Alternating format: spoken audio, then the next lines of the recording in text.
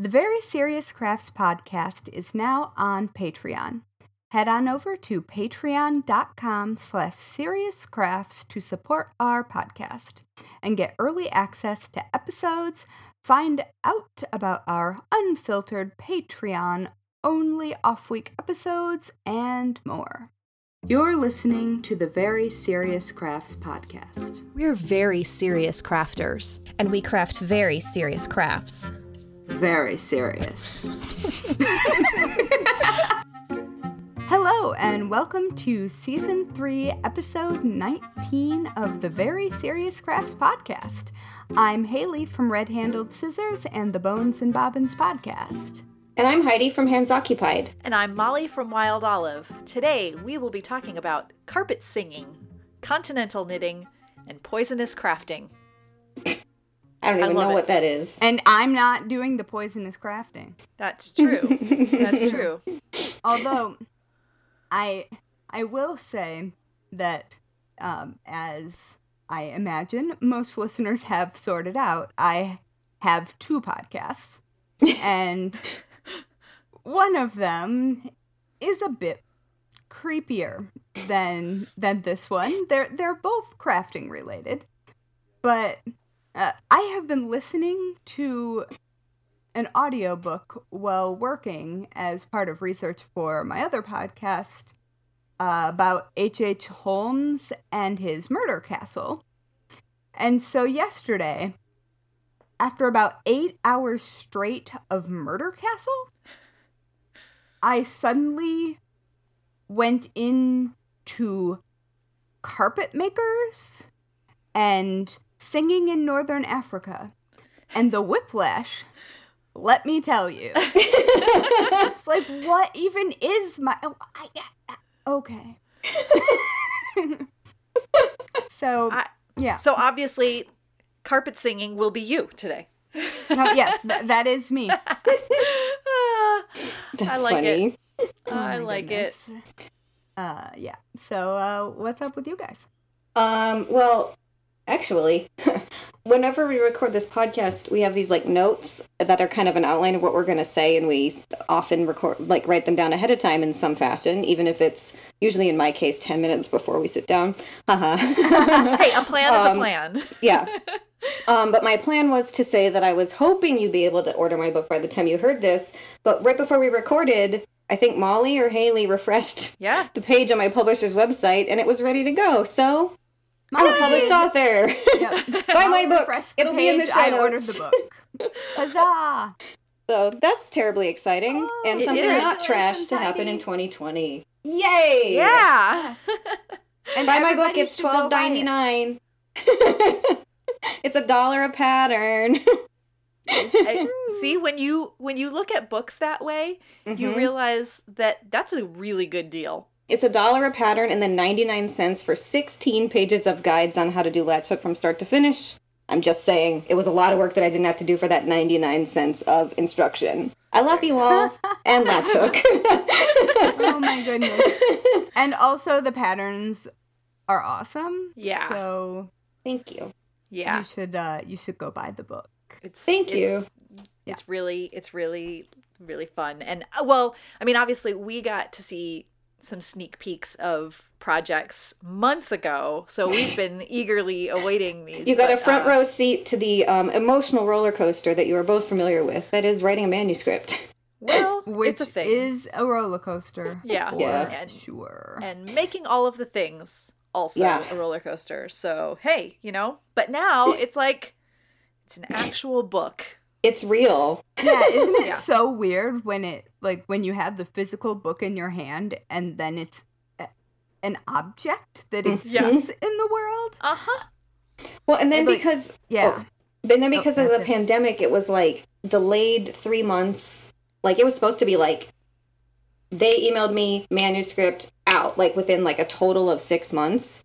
Yeah. So admittedly, I didn't mind having a little more runway to prepare for releasing the book, but then I had the book and you couldn't Google it anywhere, and so that was a little bit exciting, but we made it. We did it. Yay!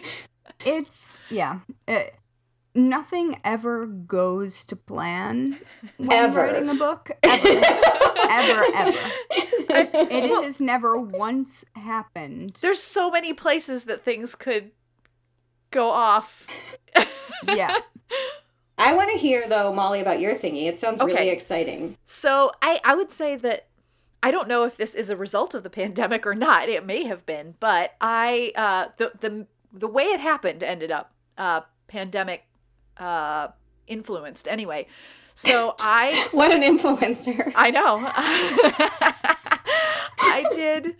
I presented a lecture via Zoom for a quilt guild. I love it. Yeah, so that was a thing. Definitely, I went from, like, trying to avoid video-related anything. Like, I still sometimes have calls with my dear friend, and we don't turn on our cameras because we still get, like, into that zone, which is funny. But to now presenting a whole lecture via video, yeah. Pretty cool. So That's awesome. The weirdest part, though, is because of how Zoom works, they basically, the guild says, well, we have everyone mute so that you can present and not have all the extra sounds or distractions, etc. Oh, and nobody is good at that. It meant There's that, always like, that one person. Well, no, they had an administrator who mutes everyone. Like a classroom. Oh, yes, exactly. Oh, gotcha. Yeah. Okay. But it means that you don't hear any response to what you're saying. So if you are trying to be funny, you don't know if it landed or not. You don't know if anything is, like, resonating with people. And so I was watching, just trying to watch faces. About that. Yeah, but I'm trying to, like, talk and watch faces for some kind of response. And it was just, that was the awkward part of it. But yeah. I think it went well. You would have to ask the Pieces from the Heart Quilt Guild to know for sure. Yeah, so. I'm sure you were delightful. To Quilt Guild members, if you are listening, I hope you enjoyed my lecture and that I wasn't a complete disappointment to you all. So. Oh, I assure you that you were fine. Super, like, okay, here I go. But anyway, it was. Stuff is so scary. Even if it's people that you know and love and and like one of the people who actually recommended me to do the lecture has done my stitching clubs. Mm-hmm. So even though I had never officially met her, it felt like having a friendly face because she was there and she brought her, one of her projects that she made, and so that was that. But otherwise, it was just a bunch of people I didn't know. So, but it was fun and it was a cool thing to do, especially in the middle of all of this. You just, like, wouldn't expect to be like, oh yeah, just do a lecture, because that's not what I was planning on doing this year, but there it is. So you were talking about the Kwai crossing, or however that is pronounced. I was actually talking about combining embroidery and English paper piecing.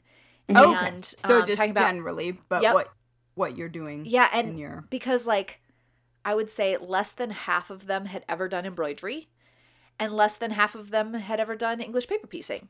Very surprising to me. Yeah, I know. On both accounts. Yeah, but I mean, honestly, my favorite part was when someone who was probably at the older end of their age spectrum in this quilt guild asked about learning about embroidery for the very first time, and I thought, I love that. Like, that's the life I want to live, where all throughout my entire life I'm always willing to learn a new skill and jump in. So that was really nice. Yeah.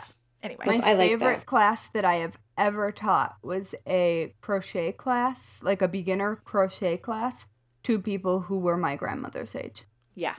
And, like, it was a group of friends who had signed up together to do this thing. I love it. And this is when I was, I don't know, much younger, probably a decade ago. But so here's, like, barely 30s me and or maybe not even 30s me, and at this table filled with people that I felt like they should be teaching me. Yeah. And, it was so much fun. Yeah. I like that. Yeah. So, anyway, that's that. Yeah. Good job, Molly.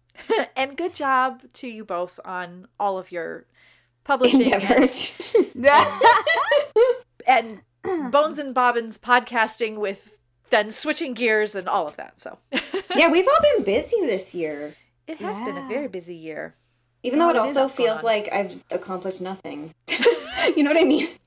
I think that's the new normal. That itself is the new normal. Yep. Oh my goodness. Well, before we jump into talking about other things that are not the pandemic, we want to give a shout out to all our serious friends of the Very Serious Crafts podcast who are supporting us at patreon.com/seriouscrafts. We appreciate every single one of you. Yes, we do. We do. Yes, thank you. So, you guys know how last podcast I may have mentioned that I got scrapbook supplies, and I don't remember if I did some ranting, but I may have. You mentioned that this was not normal for you. No. So I have actually used them now. Oh boy. I'm sort of in this fit of, some people get a spring cleaning bug. I get it in the fall. I get that. That makes sense. It's I think because I loved the school year starting so much and all of the new things properly organized, like setting up my locker, all of the things.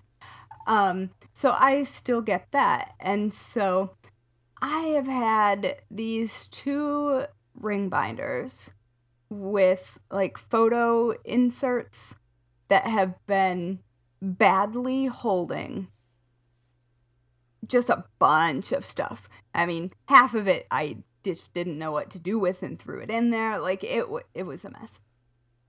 And so, because I am in get rid of all the things mode at the moment, I was like, all right, I'm going to tackle these 2 ring binders. And, like, once and for all, get things sorted by, like, time period and, like, people or events or whatever. And so I did. And, like, I threw away probably half of the things in there because they were mysterious to me. Mysterious. Yes. And so then I went through and just did the thing. I didn't do anything fancy. I just put things in the scrapbook in general order and decided how I was going to do letters and like things that were not the same size as the scrapbook pages and or things that were double-sided. And it was very soothing. I have to tell you, I'm bad at it. Like, so it didn't occur to me because I had been using a ring binder before that I needed to spread things out a little more. Okay. So, like, I have, like, some pamphlets or letters or things all related to a trip that I may have put in the same envelope. And so it closes. Oh, yes. But it doesn't do so well. But that's okay because I put it between 2 really big dictionaries. So are you pressing your scrapbook like a flower right now? I am. Yeah, well, this is I'm just compressing the objects within. Well, see, now you've basically described the Smashbook scrapbook style, which comes with, you get like these giant oversized rubber bands that you put around it because the idea is you make them like so, you smash everything inside these books and then it's like all like I like, remember that. Really, you know, like it gets to where it doesn't really close anymore, but that's sort of the idea. Yeah, I remember that from like CHA maybe a decade or so ago. Yeah, that, they like, still... they were big. Yeah. Like really big. Everybody had one. Yeah. My sister has one. I think you still occasionally find... I think you can still get stuff for them. They had a really cool like giveaway. I remember this because I liked it so much. It was a pen on one side and adhesive on the other, yes. I think. Cool. Yes. And I loved that thing. It was so cool. It was purple, and that is not even a color that I enjoy, and I still thought it was the coolest thing. But yeah, so that happened, and I just need to share with you a very early Haley DIY that I found that I'm really not sure how it ended up in that book, or in the binder to begin with. There is a gigantic, like, yard size, like, marquee sign that I made for a dog show. What? Okay. I don't know how old I was, but it was with, well, I guess it was with my dog who died when we were both 16, so that doesn't really narrow it down. But it was old enough that I spelled my next door neighbor's name wrong. Okay. And, like, she grew up with me, so I would have relatively early done that. And there was, like, an addition of my best friend's name, because apparently she must have walked down the street to join this dog show. And it was just my dog, who was a very, very rotund Labrador Retriever. Yellow Labrador Retriever. Failing to jump through hoops, if I remember correctly. Oh. I mean, she was pleased. Whatever. And, like, me walking her around the yard on a leash. Very, very seriously. But this banner was in the scrapbook, and I have no idea where it came from or how it got in there, because this is something I put together when I lived in New York already. Mm-hmm. And I would have been like maybe 8, 7, like first or second grade, probably. Yeah. Did your mom sneak it in on one of her visits? Almost certainly. Because that's the only thing I can think of. And it's so fragile that because it's like really old, thin craft paper. Mm-hmm. And so I can't open it all the way, so I can't even see the full glory, but there are definitely drawings of my dog. Bad drawings. Anyway, so that was my favorite thing, and now I have tried out the scrapbook supplies, and I enjoyed myself, even though I'm not good at it. I like that, though. Yeah. That's an important thing as a professional crafter to do regularly, I think. Well, I just feel like I now have things organized, and it's not stressful to look at the book anymore. Like, even if it isn't as spread out as I would like it to be, like, whatever, then I'll just keep doing it not spread out, and then it'll all be the same. And it won't drive me crazy. But now I have a specific place to put those things and a specific order in which to put them. Yeah. Mm-hmm. And that I just find that to be really satisfying, even though I didn't do any decorating. I didn't do any, I mean, I think I used some round colored stickers that came with it to hold some things in place. But it didn't need to be to make it functional and really pleasing to me. So, anyway. That's exciting. I like it. Yeah. The kind of crafting I've been doing recently that has nothing to do with yarn. I know. Surprise, surprise. And it's not flowers. It's not flowers. I don't know what's even happening. I mean, wait, are none of us talking about flowers today? I mean, no. I wink at them. We did refer. You to might them. wink at them. Anyway, but yeah, I have a bad habit of risking self-poisoning for the sake of crafting with vintage craft supplies. Yeah, so we have recorded this particular habit. Yeah. Yep. About, I guess, coming up on a year ago, Yeah. I was trying to make a vintage sweater with vintage yarn, and I was so excited because I got a whole I'm sweater. Sorry. A whole sweater quantity.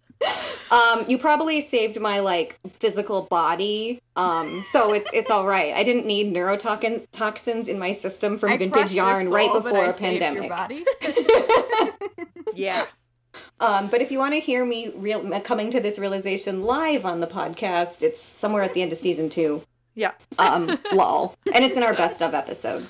Anyway, so that is the old story of how I nearly poisoned myself doing crafts. And for the record, I've never touched that yarn since that podcast because I wrote a book in the meantime, and it's just been easier to leave it in a gallon bag in the back of my studio. Whatever. Buy yarn. It's fine.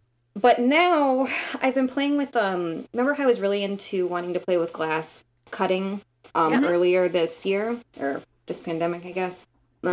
As if there's been one regularly in my life. Lol. But I came up with I've discovered a new vintage crafting supply that I am very obsessed with, to the point of in the course of the last 2 weeks, would describe myself as an accidental collector already of this item. Ooh. Uh-oh. There are these things you can find on, like, any vintage website, like an eBay or an Etsy. And they are vintage ceramic stickers. So you would buy these decals that you would soak in water, very similarly to a temporary tattoo. Mm-hmm. And the paper backing they come on soaks off in about 30 seconds, depending on how old and, like, busted they've gotten and how much sun they've been in for the last however many decades. But you basically soak them off like a temporary tattoo, and they're designed to go on ceramic, like a mug or a plate, so you can, like, design your own china. Oh, cool. But they're terribly beautiful on other kinds of glass as well, because there's a lot of, like, just picture, like, a china pattern with any sort of beautiful floral from the 40s. Yeah. There's a lot of, these were made up into the 70s too, so I found some really, really beautiful, like, watercolor and line drawing looking ones. And they come in all different sizes. I hadn't either. And you can also get different sizes, because the idea was, like, you can do your own tea set or whatever. Wow. But I like playing with different sizes of the same pattern, because they're kind of hard to find together in a set, if you like the, like, vintage and antiquing hunt aspect. Yeah. But I've been putting them on some of my glass bottles together, and I'm really enjoying, like, combining the sizes and stuff. It's really fun. So is it like an ink transfer, or is it like an iron-on transfer where there's a clear background? So there's a clear background. They're called water slide decals because they detach from the paper and slide off. But the problem with these old things is a lot of times the plastic thing that they're on is very brittle. And so I've had some of them basically just disintegrate because you put them in water. But if you can get them to disintegrate onto a glass or ceramic surface, and like get the right amount of water, and it's a lot like placing any kind of vinyl sticker. The key is no bubbles, no folds. But what I've on the few glass bottles I've experimented with so far, it seems like that the decal basically almost fuses with the glass, and then you can also fire them if you have a kiln for a more permanent attachment. I wonder if they're like acrylic. They say that they're actually ceramic, and that some of them on the labels say that they've been fired already. Oh my goodness. Cool. I don't really understand how it works and what that, I don't understand how they accomplish this, because they come on like paper and they just look like they're printed off like stickers. I'm about to go down a rabbit hole. Basically, though, because a lot of them, I mean, I've gotten some as old as the 30s. Cool. And they were still being made in the 80s and 90s. They just all looked like puffy paint sweatshirt designs that I don't particularly. That's not really my era, because I remember that from my childhood. We were there. I don't need a goose and a teddy bear on these projects that I'm making. Sure. It just makes me think of my mom's kitchen. I am very Midwestern. The goose. Anyway, sorry, I am so bad at getting to the point today. But the point is that some of these old ones, they have warnings on the packaging, if they're dead stock in the original packaging, that say certain colors may present risk of lead or cadmium poisoning. So they're like, don't put these dish stickers on anything you're going to eat out of. Yeah, that was what I was going to ask. Like, presumably, the idea should be that they are arsenical safe, green. But yeah, they are not. They're not. Yeah. Look, there's some really pretty colors, though. We actually did on Bones and Bobbin say deadly colors. Mm-hmm. I need to listen to that episode. Yeah. And talking about Shields green, which was arsenic green that killed everybody. I actually just bought a green vintage bottle on Etsy, and I also need to buy an at-home lead testing kit so I can learn how to test this stuff, because I don't want to die because I'm making cute bottles because they don't hurt my arthritis hands. I mean, you aren't going to die if you do it with gloves on. I'm not going to, like, suck on it. You know, I'm not going to, like, lick the decal. You're not going to lick the lead decals. just existing in the world, unless you're talking about, like, paint flaking off into particles. Yeah, and I don't have kids in my house. Exactly. Like... So, but that's really funny. Oh, you know what? I looked it up and I recognized some of these. So maybe when I was like, I recognized some of the 80s ones. So maybe when I was a little kid, I did some. There's some also that were made, especially in like I think the 30s through the 50s. You'll probably even have seen this at antique stores, like baby cradles or doll furniture that looks like there's just like this little faded sticker on. Yep. They're a lot like those, but those are made for like decoupaging onto furniture. Right. And these are for glass. Exactly what I was thinking of, because we have like old like doll furniture that have some of those, and it's like the cute blue little teddy bear. That's faded. That was exactly blue teddy bear is exactly where I was going. We have a high chair, like in our family, a wooden high chair. There's gobs of these that stuff on it that probably is deeply poisonous. You are wearing gloves though, right? I will. I don't remember if because cadmium red was often used in painting, but also cosmetics. And you know I've ordered red decals, obviously, by now, so there's a lot of roses and strawberries. They're so cute. Yeah. Well, cadmium red wouldn't have been available much past World War II. Okay. Most of these are, I would say the sweet spot I'm finding stickers from is 40s and late 60s. Okay. At least I don't think. But the 60s were a wild time. Anyway. So. Sorry, I'm very excited about these decals, you guys. I'm really excited about them, too. Yeah. Wear gloves. I will. All right, so while possible poison is coming for you, Heidi, the thing that has been trying to get me in its grips is quilling, because I talked about it a few podcast episodes ago, and Instagram started showing me an ad for a quilling tool, and I was like, what? And I hadn't been talking about it, but it showed it to me anyway, which is even scarier. Don't you hate it when Instagram reads your mind? Yeah. I end up with more t-shirts that way. Yeah. But then I was on the website Flickr, which I still use. Back in the olden days, we used Flickr a lot. Anyway, but someone had posted a picture of a screenshot of a game called Paper Mingle, and it's an app, and it's all of the like graphics to go with it are by, and now I didn't like write down her name to make sure that I got it right. But it was Yulia. I can't remember her last name now. Shoot, I'm a bad researcher. I was so sure that I would remember this. Anyway, she's a brilliant quilling artist that I talked about the last time that we talked about quilling. Anyway, so of course I had to download this app. I don't need another app in my life, but I did. And I was slightly disappointed that the premise of the app is not that you actually quill in the app, but it's one of those like slide, like drag the little things together to make matches, and you know, they combine. But basically they start as little quilled rings, and then when you put them together, it becomes a bigger quilled ring until as you do this, it grows into different designs. But the graphics, even though the idea of the app isn't my idea of a real fun game or thing, I've played a few rounds of it, but the graphics in the app are just gorgeous. It includes sketches and photos of her quilling, and so it wasn't what I hoped for, but it is in fact cool, the idea is it's a quilling themed app that you can get in the Google Play Store or the App Store for your Apple device. And I was just like, well, that's really cool that they reached out and had this, you know, probably one of the top quilling artists in the world, if that's really a thing, cool. Design it. So anyway, it's definitely a thing. I mean, I've seen some amazing quilled art. Quilled? Yeah, I'm not sure if that's I think quilled.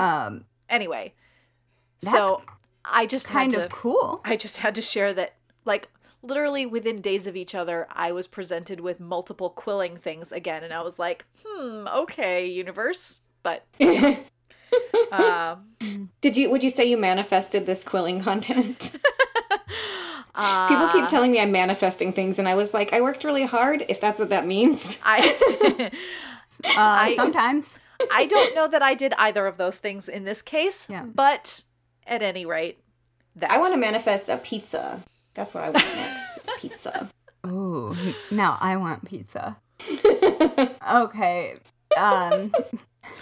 Molly, is there anything else you want to tell us about quilling? No.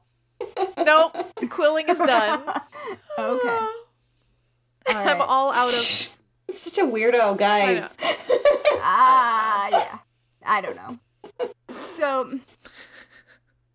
now I'm going to tell you about the thing that gave me topic whiplash between Murder Castle and beautiful cultural expression.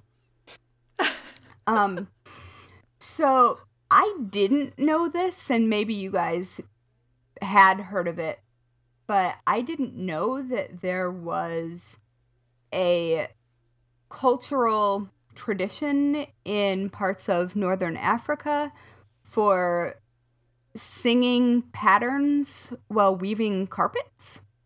I did not know this. And I also had not. But a PhD candidate named Mehdi Aminan, is studying at the Austrian Academy of Sciences in Vanishing Language and Cultural Heritage. And I will link to the site with the whole project. But they are researching and doing documentary filmmaking about these different traditions in different areas of carpet making and singing. And it's really, really cool. The first one that I found, hold on, it has a name, actually. It's Nakshe Khani. That is what pattern singing is called in, I believe, Persian. But the first video that I saw of it was of Persian carpet makers in Iran, and they're singing, but it doesn't sound to me that immediately musical until you sort of sit back and just let it wash over you, and then you can start feeling the pattern, if that makes sense. Oh, cool.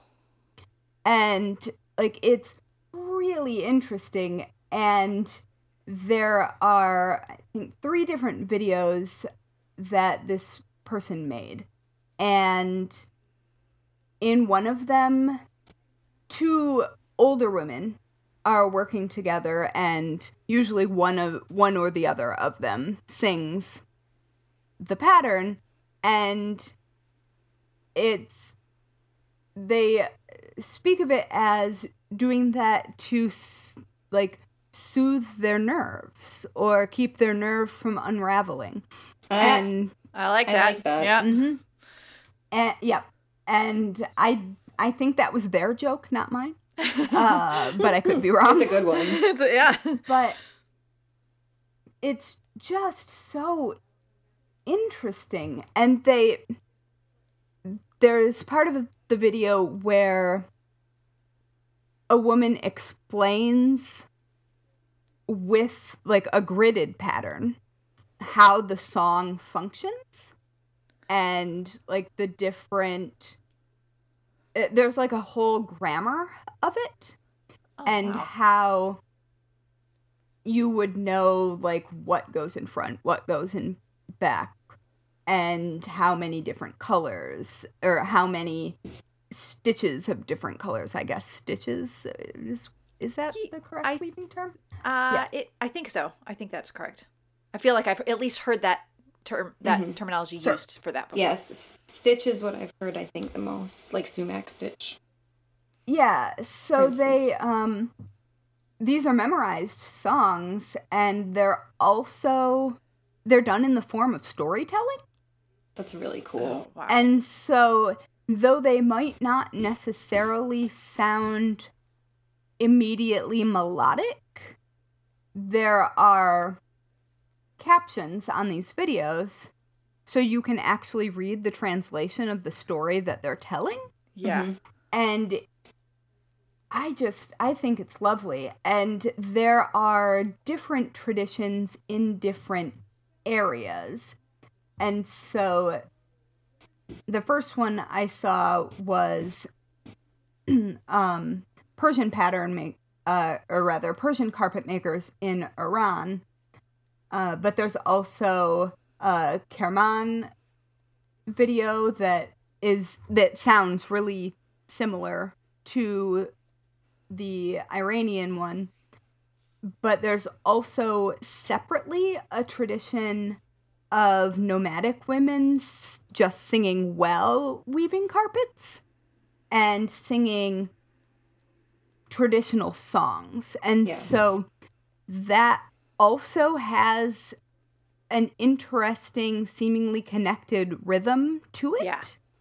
But it's not the storytelling with the colors and the movements that is happening in, say, the Persian carpet weaving.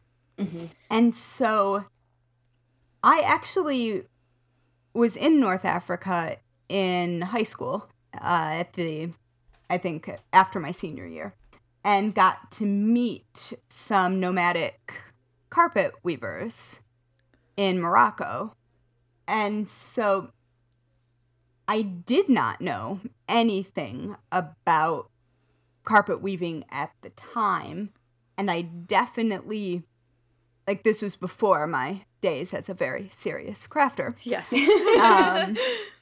But I remember that there was what I thought was talking, like a lot of talking at the time, but nobody seemed to be looking at each other. Mm-hmm. And so I wonder if that's what it was, because they were definitely making carpets and definitely vocalizing in a rhythmic way. Yeah. But I don't remember well enough because I didn't know to pay attention at the time.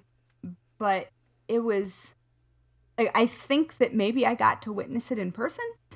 And it's one of those things that is sort of a cultural heritage that is a dying heritage, because it's not well known and it's not necessarily being as fewer people hand weave carpets, Right.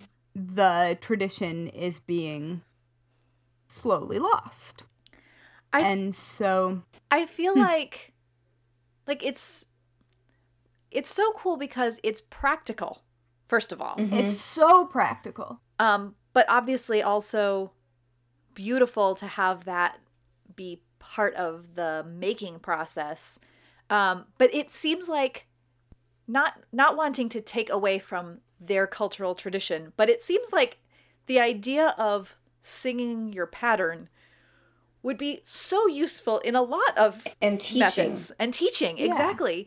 That, well, I mean, in the same way, like, two things came to mind as you were talking about it.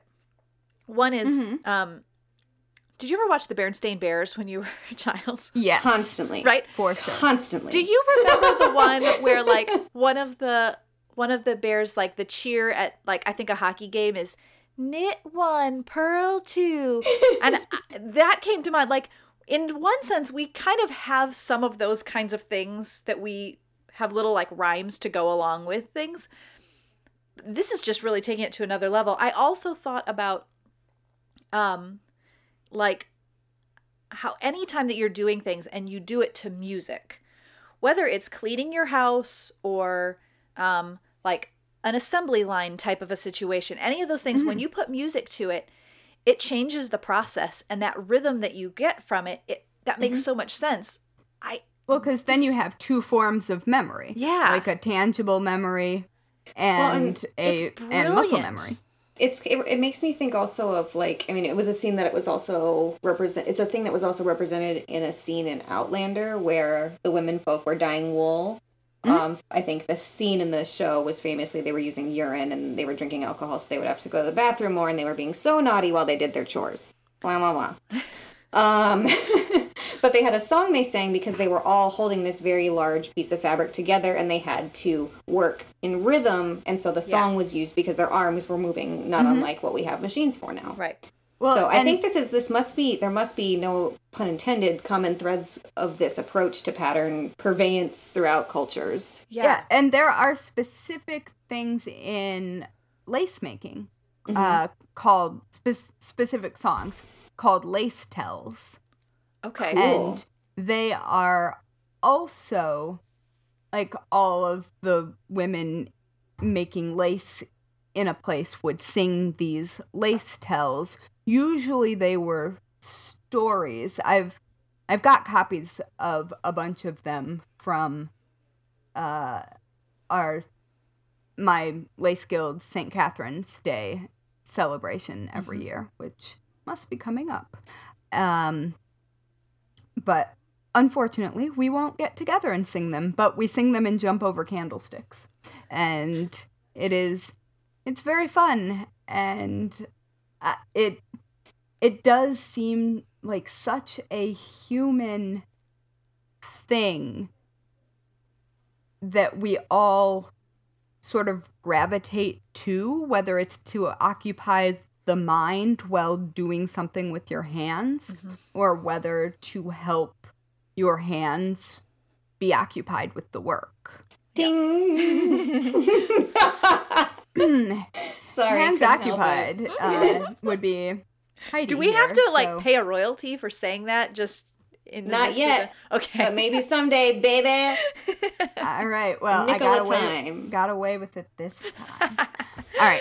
Anyway, so that there are 3 videos that go along with this person's research, and so I will link to them and also the PhD project page. I can't wait to watch those videos.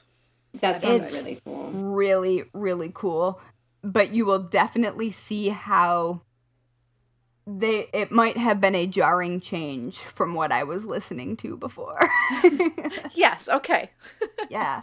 It's so neat. Thank you for sharing it with us. I'm excited. Yeah. Well, the second thing I wanted to share with you guys today was a really quick story of handmade gifting success. Yay! Nice. No train of shame here. Woohoo! So yeah, I had a phone call with my my sister-in-law yesterday, my husband's sister, and her daughter is about 2 now, and I recently had sent a gift, and it was this crochet rainbow softie that I had made for my blog, but I specifically made it with a toddler to gift to in mind. Yes. Right. And toddler gifting can be a little bit of a crapshoot, whether or not they'll like any gift, whether or not it's handmade. Yes. So I was on the phone with my sister-in-law, and she was like, "Oh, I have to tell you, my daughter is obsessed with that rainbow toy you gave her." Yes. Yay! That is a big win. Here's the text history about this rainbow. Yes. I forgot to tell you, she has to have it to sleep and in general. And then ... She lost her last night, lol. She couldn't find it in her bed and was like, "Rainbow!" And I had to turn the lights on and find it, lol. It was like a foot from her face. Oh. So I just thought I'd briefly share that really funny story. I mean, once you've reached that status, Yeah. the completely, like, the meltdown if you don't have it status, like, you are clearly some kind of magical being. And it's funny because I screwed up the rainbow and made it red to purple instead of purple to red. And I was like, your kid's not going to understand rainbows, and it's going to be her creative aunt's fault. You know. But you could use it as a teaching moment. There you Well, go. And then she can be real smart and be like, but these colors should be reversed. I think I'm going to also just make her a correct one just so she has more than one in case there's a middle of the night rainbow meltdown again. Yeah, I Not a bad had idea. 2 blankies for Yeah. that very reason, although I knew the difference. Yeah, that sounds right. Yeah. Anyway, so rainbow! Oh, that's delightful. Yes. Yeah, that made my day. As it should. Okay. So here is what I have actually been working on lately. I have wanted for a long time to really feel comfortable doing continental style knitting. Yes. And Huzzah, huzzah! I know. I've wanted to, and literally as I sit here, I am not continental knitting. I am throwing, sort of. I'm doing my own version of throwing. But that the transition phase is real. yeah. Yeah. Well, I had started this project before, and I need to do the whole way through. Otherwise, I will have a really weird looking sweater. But I think, Haley, you were the one that said you need to have a project that you do all the way through with continental style. So I working on a hat, and I am doing it continental. It is 2x2 ribbing. So I am going back and forth between knitting and purling. Mm-hmm. Isn't it so much faster? No, I'm so much slower right now.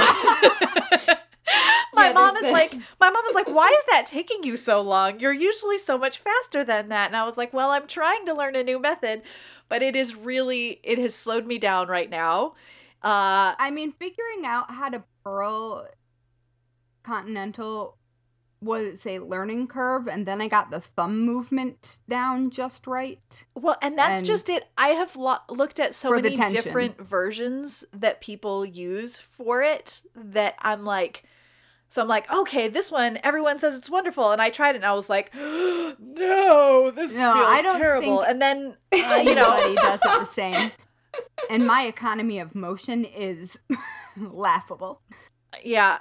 Should we explain what continental knitting is? Yes. So if you are, whether you're a knitter or not, you may not be familiar with continental knitting, but it's where you hold the yarn in your, typically your left hand, but I suppose if you knit the reverse way, if you're left-handed, it's then non-dominant. You're non-dominant hand, yeah.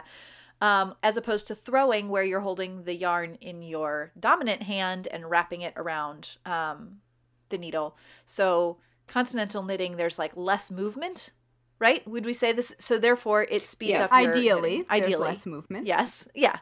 And as I'm watching Heidi, when the knitting pops into the video chat every so often, it's like bing, bing, bing, and she's just, zipping through this. And my friend Katie is like super fast, and she's really fast. She's really fast. Like, yeah. I had to go through this transition though too myself in like, I don't know what year it was, 2013 or 14, and it was a pain in the butt.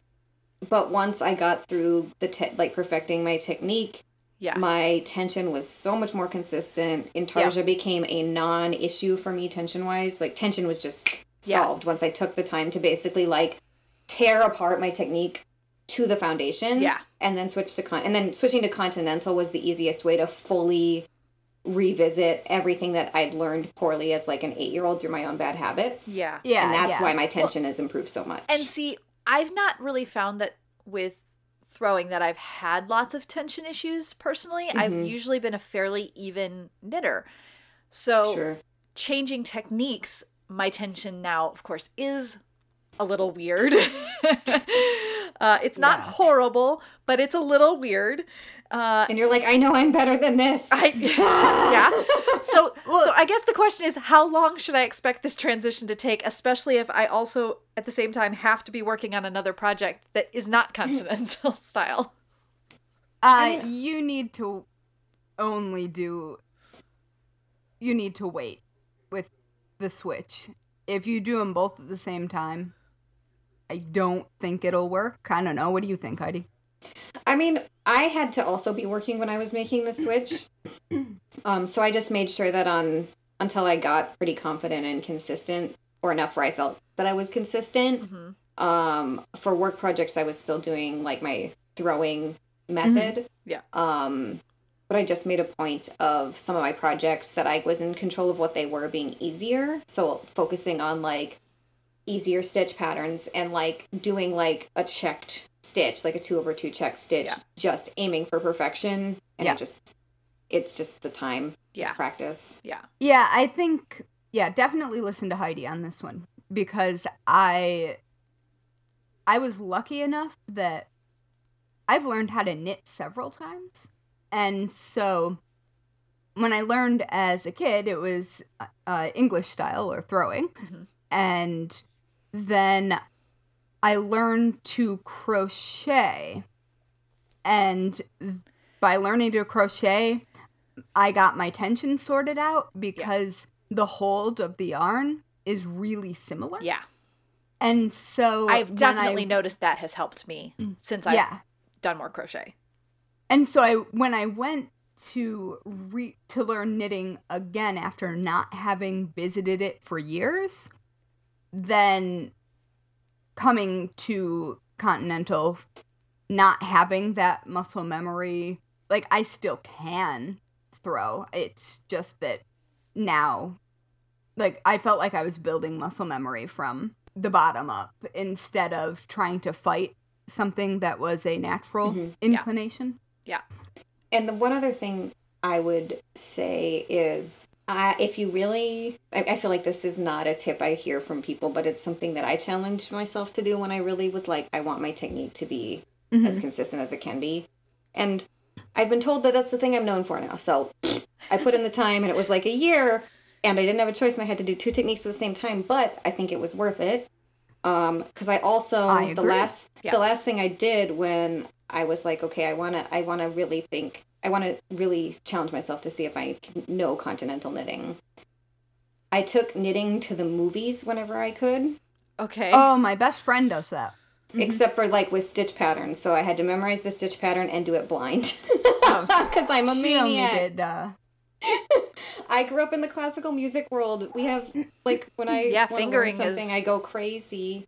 It's not, like, I don't think it's necessarily, like, a thing anyone ever has to do. But I was like, I think I will know I've got this down when I can do it without looking. Yeah. And I really wanted to be able to watch movies and knit, so I was motivated. Yeah, that'll do it. That would make a big difference. All right. Okay, so you're saying that a year would be very realistic to think that it could I feel like take a year, if I'm being honest, especially since you were working in this field. Yeah. And you're going to have to do more than one technique, and you're on deadlines, and you can't just be like, I have these many drills for my technique to do today, like a maniac. Yeah. if you want to just not put pressure on it and just let it happen, Okay. Yeah. I would say a year. Okay. See, this is good. Expectations. I don't know if I'm talking too much in this whole episode, but You're fine. Actually, we've all been talking a lot in this episode, Yeah. and we should wrap up for the day. Yes. Okay. we all kind of are technique freaks, though, so I think that's why we just got excited. Yeah. I'm very excited you're doing this, Molly, though. If you want any tips, let Okay. me know. All right. Or even just, you can do it. Yeah. Yes. all of And you that is totally good. can. Yeah. I'll probably talk to you about good tensioning tips as along the way, but for now we will wrap up. Oh, the posture conversation. also. Since you're Oh, learning yeah. an entirely new muscle memory, now is an excellent time to learn how to do it with the best posture Okay. possible. Because I didn't, and it hurts. I believe All right. you. Yeah. And I suppose maybe on that note, Sure. thanks for listening to the Very Serious Crafts podcast. You can follow us on Instagram and Twitter at Serious Crafts and on Facebook at Very Serious Crafts. You can also find show notes and all things Very Serious Crafts at veryseriouscrafts.com. And finally, if you're a fan of the Very Serious Crafts podcast, please leave us a 5-star review on whichever platform you use to listen to podcasts. Good ratings help us show up in recommendations, which helps more people who love crafting find us. Yeah. And we're delightful, so. Yes. Anyway. That. It was lovely talking to you, ladies. It was. Yes. And yeah. Happy tensioning. Thank you. Thank you. Maybe I just need to learn a song to help me with it, and then it will all go well. You stab the fish in the eye and then you bring up the loop. Have you heard that before? No. I'll make you a song. Okay. Thank you. I approve. All right. Can you please? I feel like that should be for our next episode. Everybody should bring a song. Okay. All right. And on Stab that the note, fish in the eye and then you bring up the loop.